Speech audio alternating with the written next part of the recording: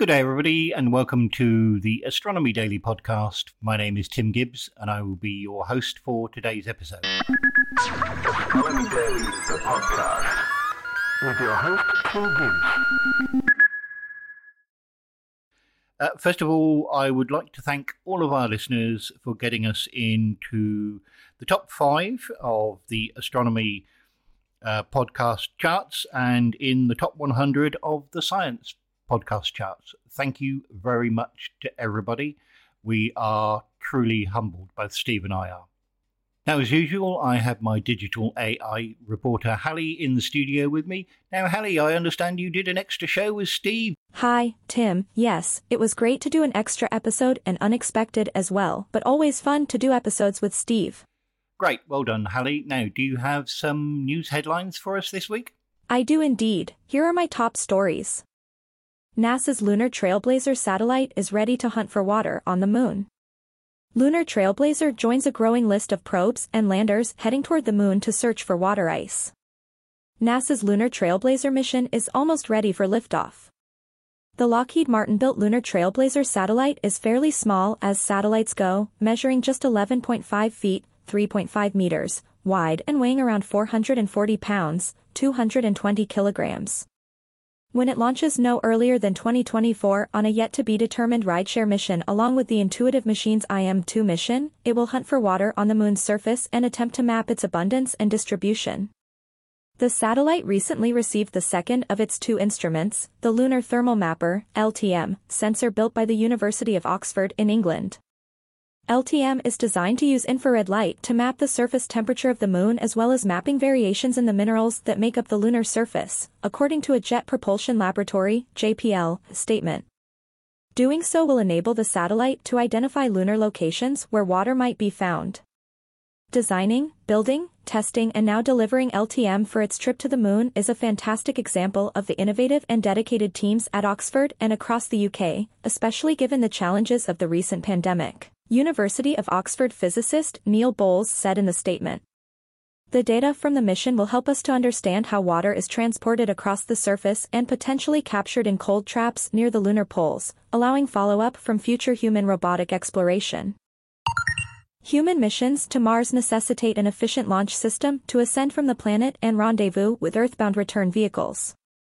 The critical component for this ambitious task? Oxygen. Not only for ascent propellants, but possibly also for life support. To facilitate a crew of 6 astronauts, approximately 30 metric tons of oxygen propellants would be required for ascent. This significant amount would be cumbersome and costly to transport from Earth. The solution? Produce it right on Mars. Drawing oxygen from Mars' abundant carbon dioxide, CO2, presents a significant advantage. This innovative technique is part of an approach termed In Situ Resource Utilization (ISRU). Recent accomplishments, such as the Mars Oxygen ISRU Experiment (MOXIE) project, have demonstrated the viability of a prototype system that can successfully convert Martian CO2 into oxygen, O2. Now, the focus shifts towards elevating this prototype into a fully operational system. In their latest research, published in Space, Science and Technology, researchers Donald Rapp and Eric Hinderman lay the groundwork for a full-scale Mars ISRU system. Their model proposes producing 30 metric tons of liquid oxygen over 14 months, accounting for the diurnal and seasonal shifts in the Mars environment. Using the 500-meter aperture spherical radio telescope, FAST, a research team led by Professor Han Jean Lin from the National Astronomical Observatories of the Chinese Academy of Sciences, NAOC, has detected distinct, dwarf pulses from a bright pulsar PSR B2111+46, and studied the radio emission in unprecedented details and probed the unknown physics in the magnetosphere. Pulsars generally emit periodic radio signals. However, some old pulsars occasionally quench for some periods, a phenomenon known as a pulse nulling. Perhaps the particles cannot be produced in the magnetosphere due to improper conditions or changes in the magnetic field structure and radiation region, or the area for particle creation is then flooded by plasma produced in other areas.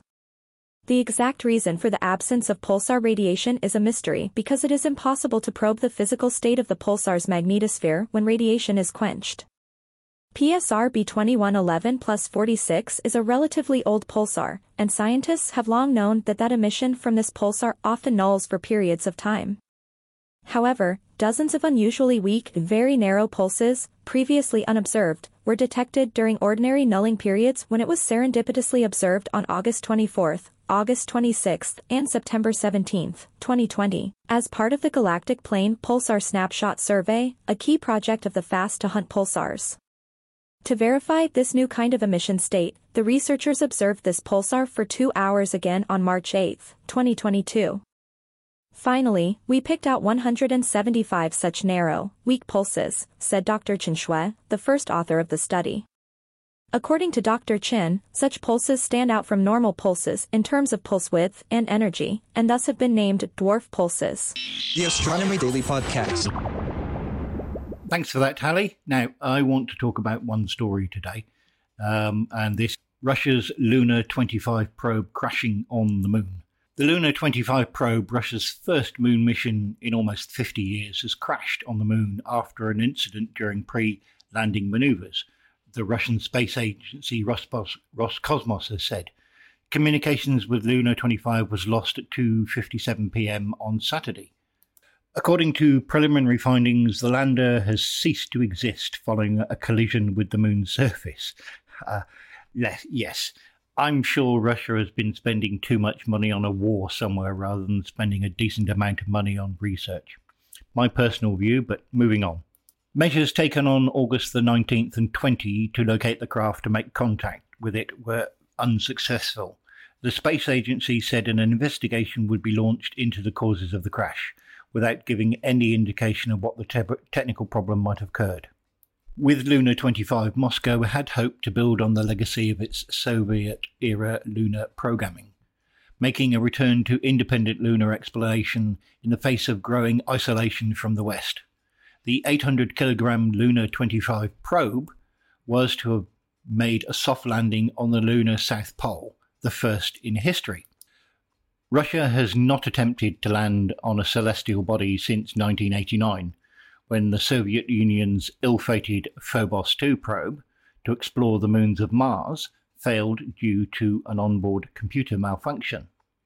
Roscosmos boss Yuri Borisov has said that the venture would be risky, telling President Vladimir Putin face-to-face in June that the probability of it succeeding was around about 70%.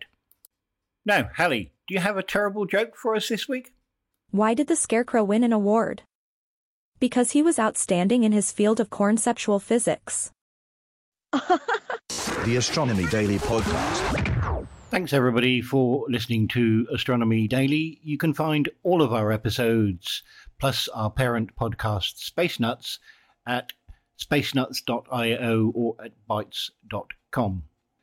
And don't forget you can join in the conversation yourself by going to our Facebook page, Space Nuts Podcast Group. You can hear Steve Dunkley on Mondays and myself, Tim Gibbs, on Fridays for a full show. Thanks for listening. See you next week. Bye for now.